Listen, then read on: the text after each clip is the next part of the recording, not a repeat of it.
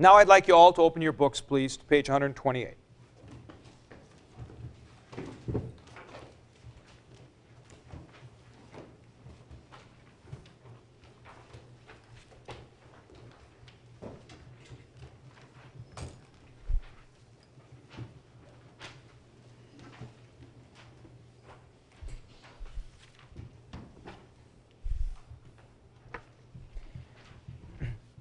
There are some third declension adjectives. All right? These are not common.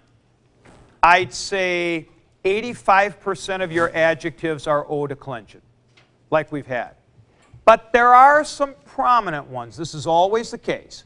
There are some prominent ones. Let's look first at the consonantal stem one, aphron. Now this goes just like chapter 18.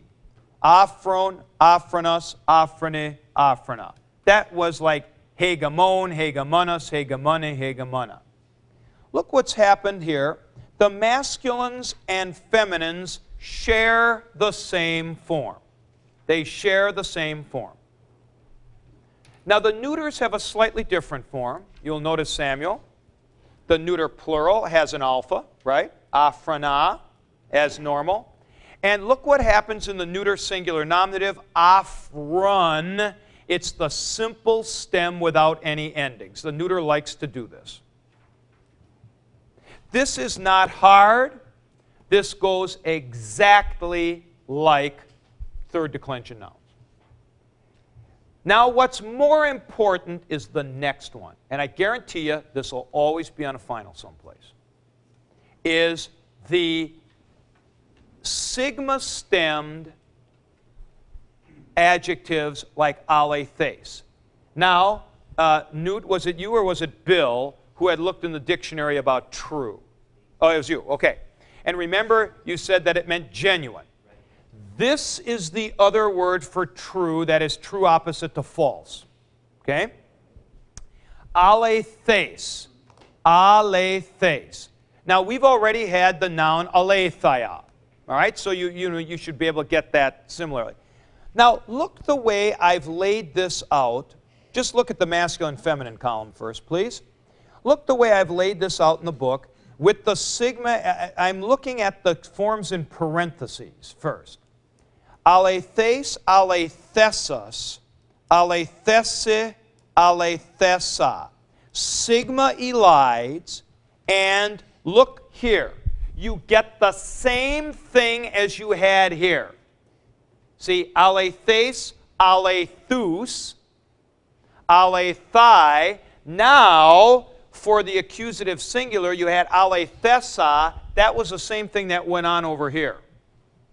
And so you get an eta. Remember, epsilon plus alpha gives you eta. Epsilon plus alpha gives you eta. Then in the plurals, alethais, alethon, alethese, and then, just like this, alethais. So whatever happened here, and somehow, that I don't know how to explain this.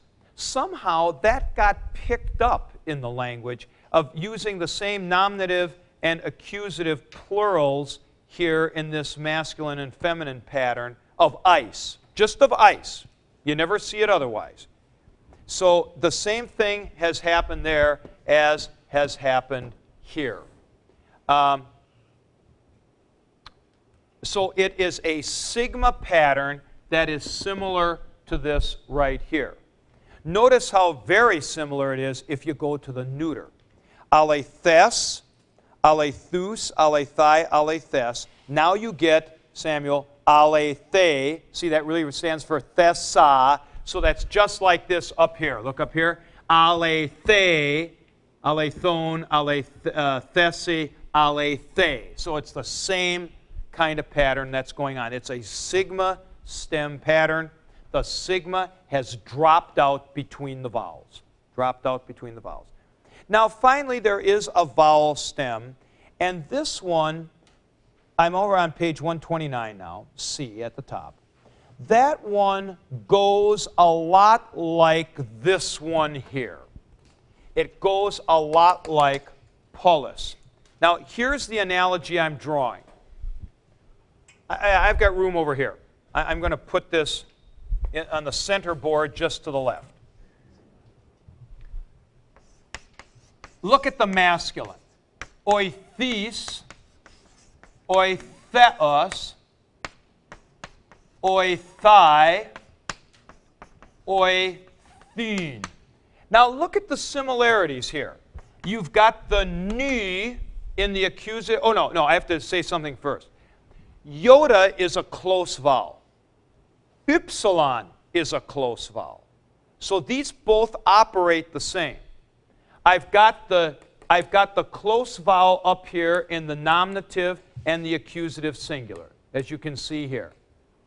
And then I've got the epsilon vowel. Now here, there's no exchange of quantity, and I don't have an omega there, but you can pick that up. It's similar. Oithis, oitheos, oithai, oithin. And then in the plural, look at the plurals, oithais, oithais, oitheon, oithese, and oithais. See? So this, despite the fact that it's masculine and this is feminine, the masculines do the same pattern, and I think I'll put up the balance right over here of oi. So this is oithais, oitheon, oithese, and oithais. So you know I've talked to the class before about this. Basically, the way you learn stuff is, it's just like this, except there's this difference. All right? Rather than, I got 8 new forms to learn. Oh, no. Oithis is just like polis, except you don't have the omega right here. You have the omicron. Otherwise, it goes in exactly the same way. So what's unusual, though, about this, interestingly, is the feminine does not share the same form with the masculine, but goes with an A declension alpha. Oithia, oithias, oithia, oithion. And then look at the neuter. Oithi, it's short again, just the way neuters like to do this. And then you do get in the neuter plural, oithea. They do not do the contracting for that. It's very interesting how that is.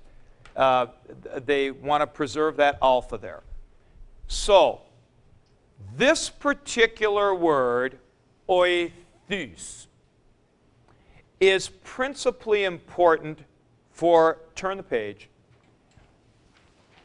for a vocabulary word that is the adverb that comes from it.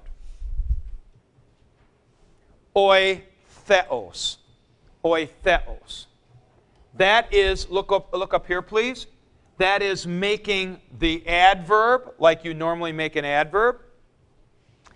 And I want you all here to change your books at this point. In the 3rd edition, I'm going to change the way the definition goes. And I'm going to do it like this. Immediately should be the first word, and so we're going to put it like this. Let me erase. I'll put it up over here.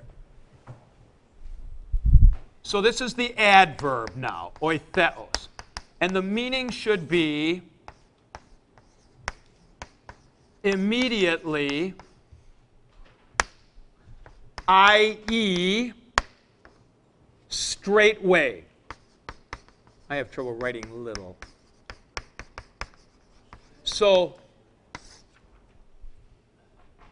the King James always translated this straightway. He did something, meaning immediately.